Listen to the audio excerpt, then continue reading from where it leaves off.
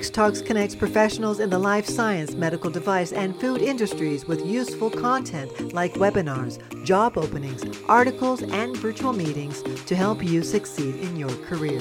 This life science-focused podcast brings together some of our editorial staff to share insights into the latest B2B industry news to keep you up to date. This week on the show, we are discussing possible FDA approval for migraine drug zavegepant and Moderna revealing their mRNA-based influenza vaccine. Enjoy the show. Hello, everyone, and welcome to the X Talks Life Science Podcast. I'm Aisha Rashid, Senior Life Science Journalist at xtalks.com, and this week I'm joined by Sydney Perlmutter, Mira Nabulsi, and Vera Kovacevic.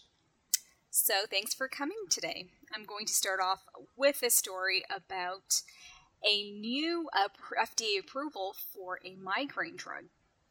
So Biohaven Pharmaceuticals, after revealing positive top-line results from a late-stage clinical trial for its migraine medication called zavegepant, it received approval from the FDA for the treatment of acute treatment of migraines in adults. Now, zavegepant is similar to Biohaven's approved migraine pill, Nurtec, or rimegepant. However, Nurtec is an orally dissolved tablet, whereas zavegepant is formulated as an intranasal spray. Results from the clinical trial that evaluated zavegepant showed that migraine pain relief was achieved in significantly more individuals compared with placebo, and that the pain relief effects were sustained for up to 48 hours. So zavegepant is an antibody drug, and it's a new class of drugs that are calcitonin gene-related peptide receptor antagonists. And what these do is that they bind to the receptor and prevent binding of the calcitonin gene-related peptide, or CGRP.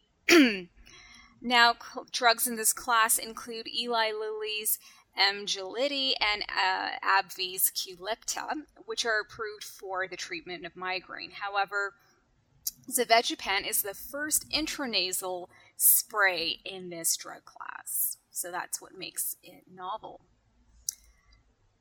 Now, Biohaven's Nurtec ODT orally dissolved tablet is the first and only FDA-approved CGRP receptor antagonist that's available in the quick dissolve formulation. So Biohaven is kind of has an edge in terms of this class of drugs for the acute treatment of migraine in terms of having it in different formulations.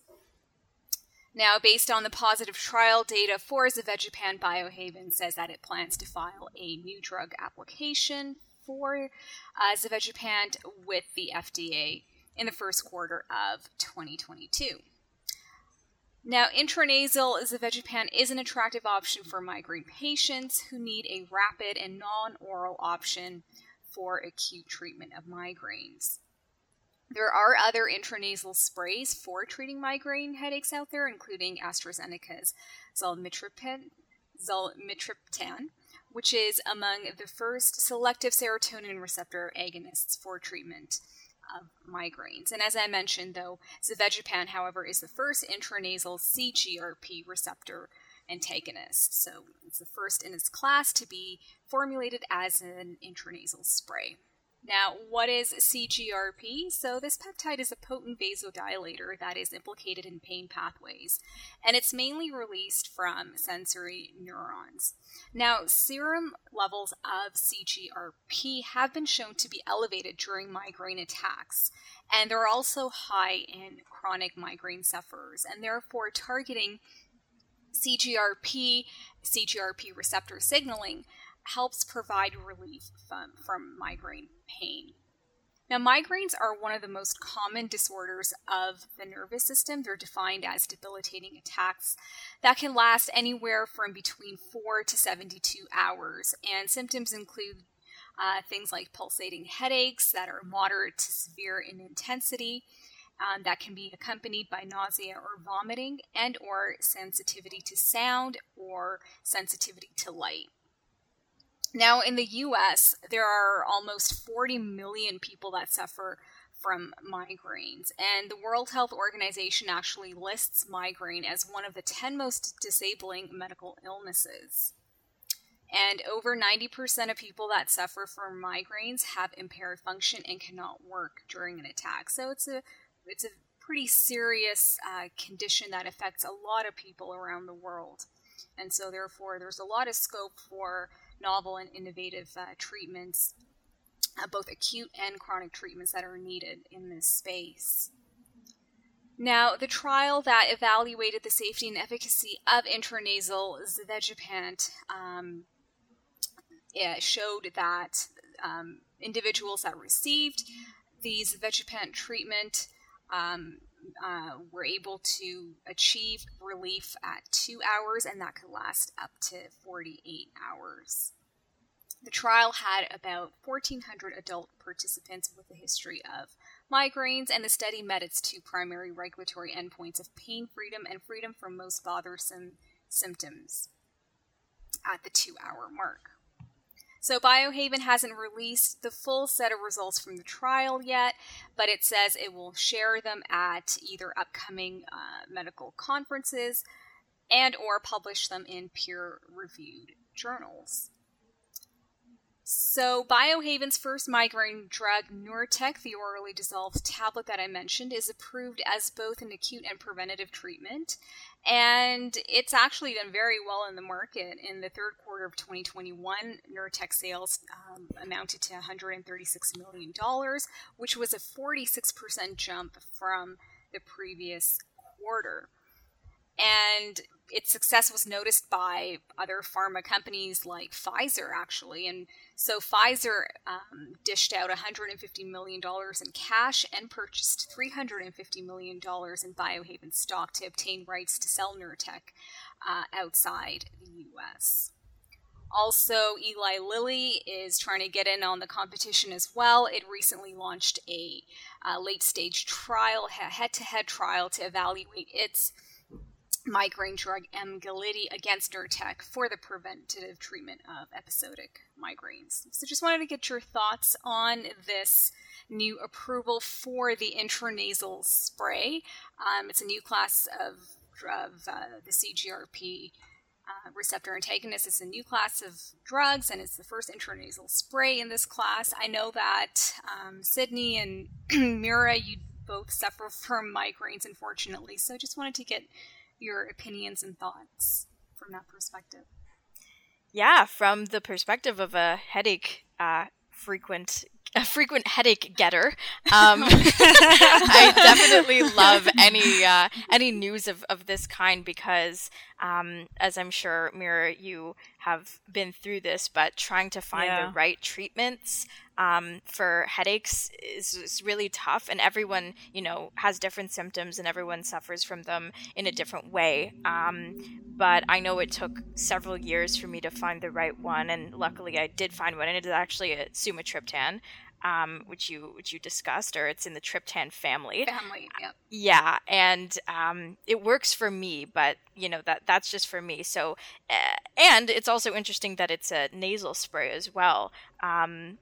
I feel like I'm a little less inclined to take a nasal spray, and I wonder. Really? Yeah, I don't know. I don't know if I love having things sprayed up the old nose, but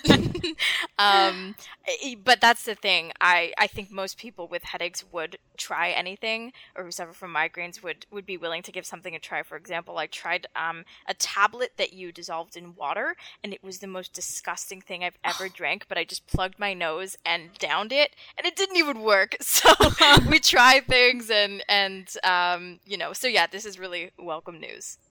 Yeah, Sydney, I honestly couldn't agree with you more. When I'm having a migraine attack, I will try anything and everything to make me better, because Aisha, the list of symptoms you said, I know you said or, I'm an and for every single one. Oh, and so yeah, like Sydney, I'm on the same path as you. I tried the tablet and didn't do anything, and now I'm on the sumatriptan. Well, not on it, but I only take it when I get a migraine attack.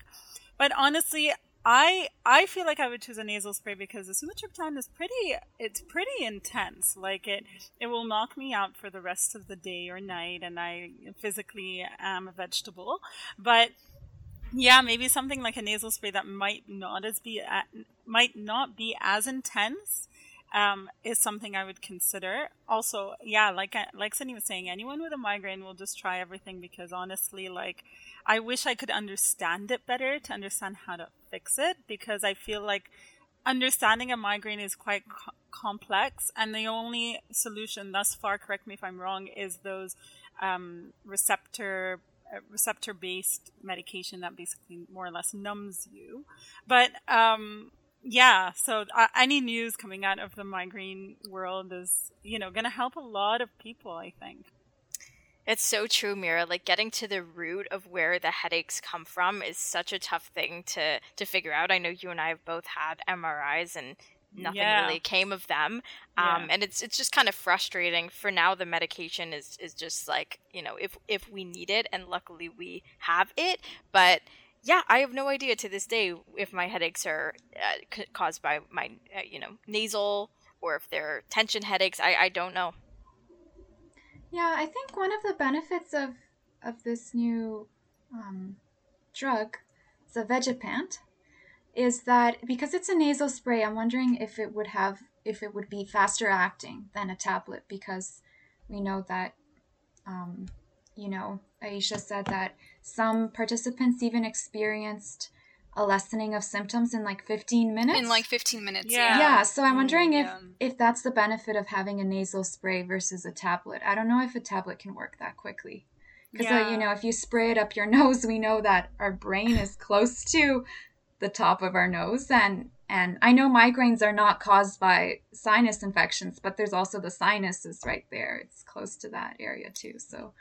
Yeah, I think that's one of sort of the attractive features of this, that like it is fast acting. So compared to a tablet you might have to take, it takes time for the absorption to happen. So that's one benefit. And the other is side effects, right? I think, Mira, you were saying that like what you take knocks you out. So also people who experience nausea and, let's say, vomiting with their migraines, maybe it's hard for them to maybe take an oral pill, and that might just exacerbate those kinds of gastrointestinal symptoms.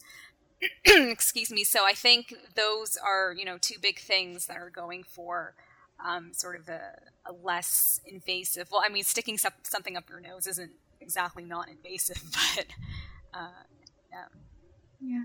I just read a fact about migraines online, and it said, I don't know if you guys know this, but it says migraines also tend to run in families and are 3 times more likely in women. Oh, of course. Yeah. Of course. Yeah. Okay, I've never heard of that before, but yeah. For me, my migraines came as a young adult. Like, I only started getting migraines at the age of 22, 23, I want to say, and it was because of a side effect from a birth control I was on, actually.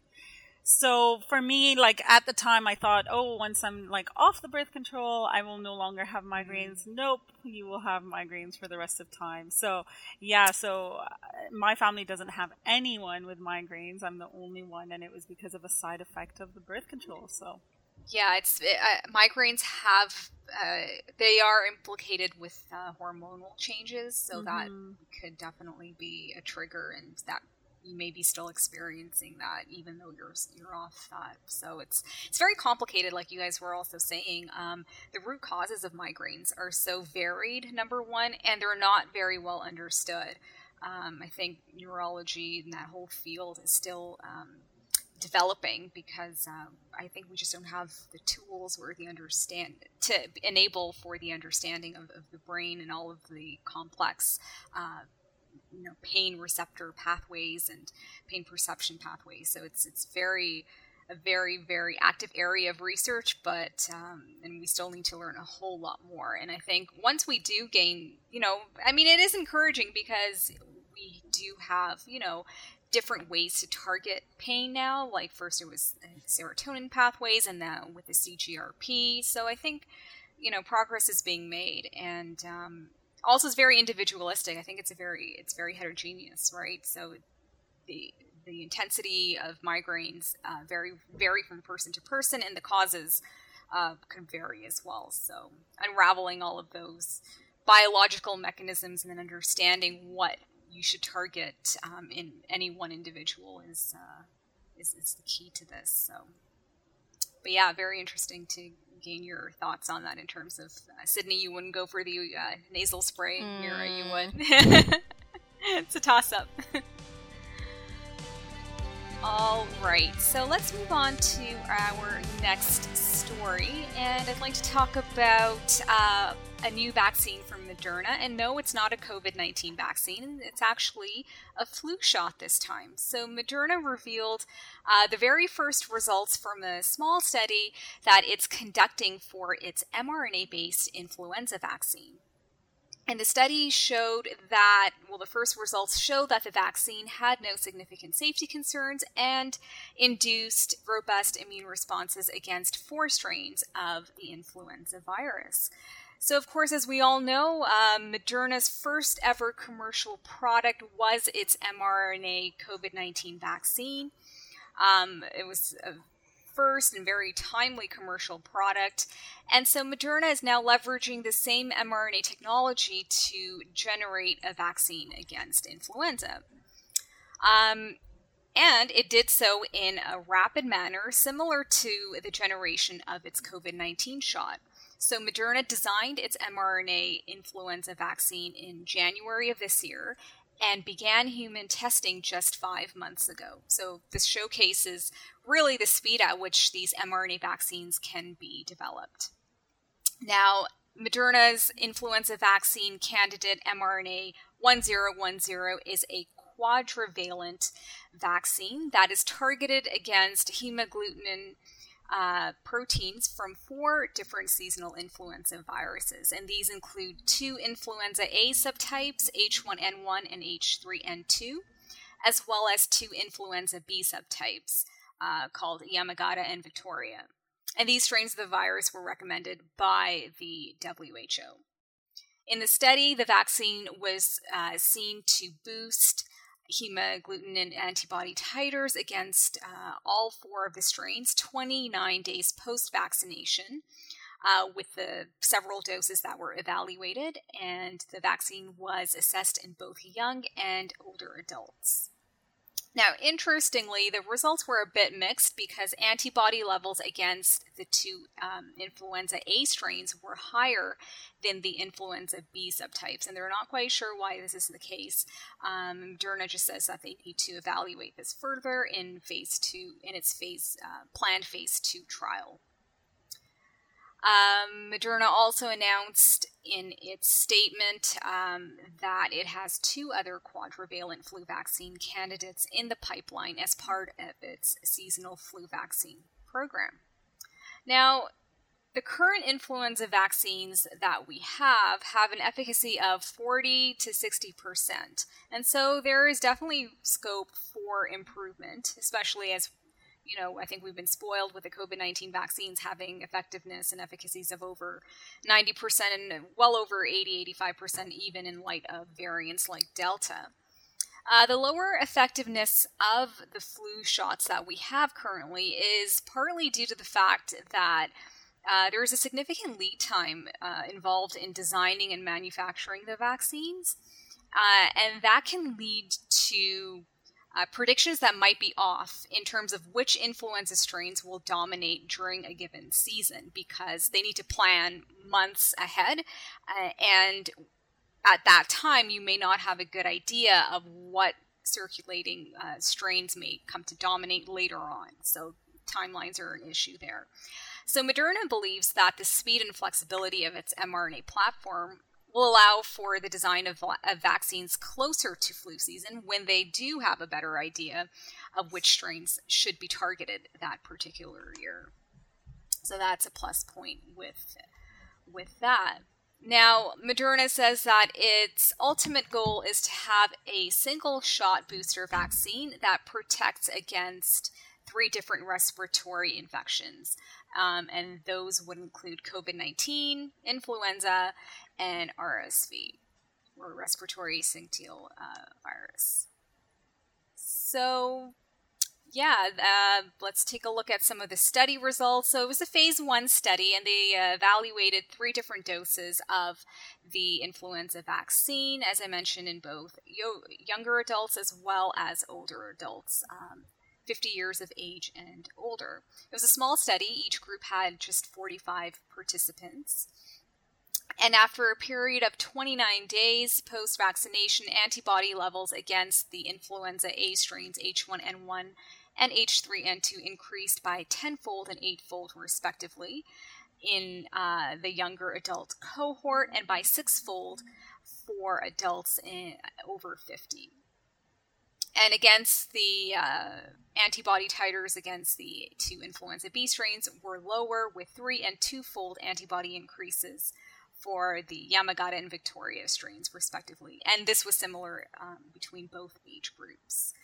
There were no significant safety findings reported through day 29. Adverse reactions were observed at the higher doses and seemed to occur more frequently in younger adults compared to older adults. And Moderna chose to settle on the lowest dose for its phase 2 trial because higher doses didn't lead to any more strong of an immune response. But they're going to test, the mid dose, the 50 microgram dose. But they're going to go ahead and test the lower 25 microgram dose as well in their phase 2 trial. So just want to get your thoughts on this new flu shot. And are you excited about this new mRNA technology being applied to other different vaccines? Well, I'm impressed with the fact that they tried to make one that's quadrivalent for 4 seasonal flu viruses. So I don't exactly know how that works because it's an mRNA vaccine. So would they have like 4 different types of mRNAs in it to target 4 different strains, or how do we think this would work? Yeah, that's exactly how it works. So basically, you're targeting antigens from 4 different strains of the virus. So 2 of the influenza A and 2 of the B subtypes. And actually, the current flu vaccines are also quadrivalent, but they're not mRNA based, of course. I think most of them are either live attenuated or inactivated. So you have full forms of 4 different strains of the virus that are predicted to be predominant in that particular year. And so you have those 4 different strains in one vaccine. Okay, so whichever kind of vaccine it is, they would have to kind of make a mixture, right? Yeah, that's how it's done right now. Exactly. Okay. So most are quadrivalent. So with the Moderna vaccine, the only difference is the technology. So it's quadrivalent, but you just have the mRNA of the 4 different strains, and it's more specific because you're just targeting, the hemagglutinin proteins. That's your antigen in those vaccines, as opposed to the current vaccines, which are the more traditional vaccines, which contain the whole virus. So they contain the whole, the 4 different strains virus in whole. Yeah, inactivated or weakened, yeah. So I'm thinking about this from Moderna's perspective. This is probably only one of their, it's like their second or third their second product, right? Yeah. And they've received, a lot of mixed reviews from their first one, and I'm wondering how that will influence the success of their flu vaccine, not just from the company itself, but the technology, and how many people would opt to just stick to another an older flu vaccine, or if they would be excited by the new technology. But Moderna's in a bit of hot water, as we discussed on the last podcast too, so it's coming at a very interesting time for them. That's a good point. I didn't realize that. It's actually very hot off the heels after they had made those statements last week, and now it's like, we have this other exciting announcement. Let's detract from that. Let's focus on this. Good point, yeah. I think I have a little silly question, but because Moderna, it ends with, it's like modern RNA, or, it ends with RNA, is that like why the company was initiated, to create RNA kind of based therapy or treatment. Yeah, I don't know where what their name is based on, but yeah, look it up. It's been around for about 10 years, and they specialize in RNA based therapeutics. Okay, so they were already working on RNA therapies for other diseases, and when COVID popped up, they were positioned to create their vaccine. Same with the case with BioNTech, which Pfizer partnered with to develop their mRNA vaccines. So BioNTech, I know, was making vaccines, mRNA-based vaccines for cancers, and so they were able to shift over and go for COVID once the need arose, and the rest is history. Yes, you're right. You are right. So Moderna, this company focuses on RNA therapeutics, primarily mRNA vaccines. So yeah. So I think it's also interesting that they're really going full blown, like, okay, they got the COVID, now they, the flu shot, and then they want to have this all in one, booster, or I don't know why it's called a booster, but it's a shot that would cover COVID as well as the flu. Would you guys be inclined to take something like that?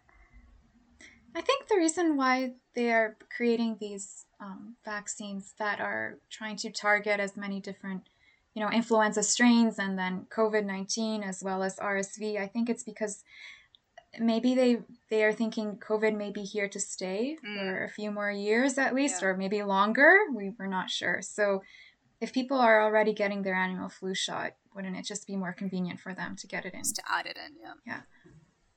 Yeah, I think the flu shot makes a lot of money in terms of companies, like the amount of vaccines, because every year there's a chance of people getting vaccinated against the flu. So I think it's a huge market to tap into. And Moderna has obviously been tapping into only huge markets because, they're the COVID people and now they're the flu people. And it makes sense because, I think it makes sense because they'll receive a lot of traffic that way. Especially because, they've started out small and now they're growing exponentially. But yeah, I saw the combo vaccine, I guess, the flu and COVID one, and I feel like a lot of people would be inclined to take that, especially those that do take the flu shot. Yeah. And then, but those that don't take the flu shot might be more inclined to take it because it's also fighting against COVID. So yeah, I think they're definitely heading towards an direction that will give them a lot of money. And it's like, let's say COVID, ends eventually, then they still have the flu shot that will keep going, right? So yeah, I think that's my opinion about that. Oh, just to clarify, so Moderna hasn't actually begun clinical trials for the influenza and COVID-19 and RSV combination? Not to my knowledge, not for the combo one. Okay, I see. All right. Now, with that, that's the end of this episode of the X Talks Life Science podcast.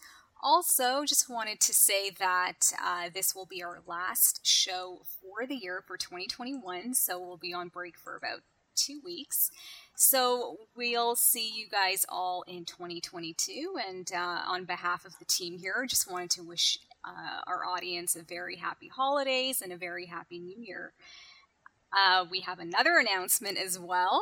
So a very beloved member of our team, Mira, will be leaving us this week. So this is her final podcast episode ever with us. So just wanted to, thank her for all the great times we've had. It's been great having Mira on our team, not just on the podcast, but in general on our editorial team. So just wishing you all the best for your future endeavors, and we're going to miss you. Thank you, Aisha. Yeah, I'm going to miss you guys too, but I'll definitely be tuning in to listen to more life science news, on all the platforms that I have podcasts. But yeah, I'm sad to be leaving too. All right, everyone. Thank you once again, and we will see you all in 2022. Bye. Bye.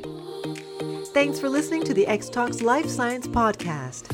If you enjoyed our discussions today, please share the episode with your friends and colleagues, and be sure to subscribe in order to be notified when a new episode is released. To join in on the discussion, you can find X-Talks on social media, email podcast@xtalks.com, or comment on the articles directly.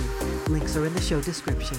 Take a moment to join our community at xtalks.com to get access to everything we have to offer, including webinars, job listings, virtual meetings, articles, and more.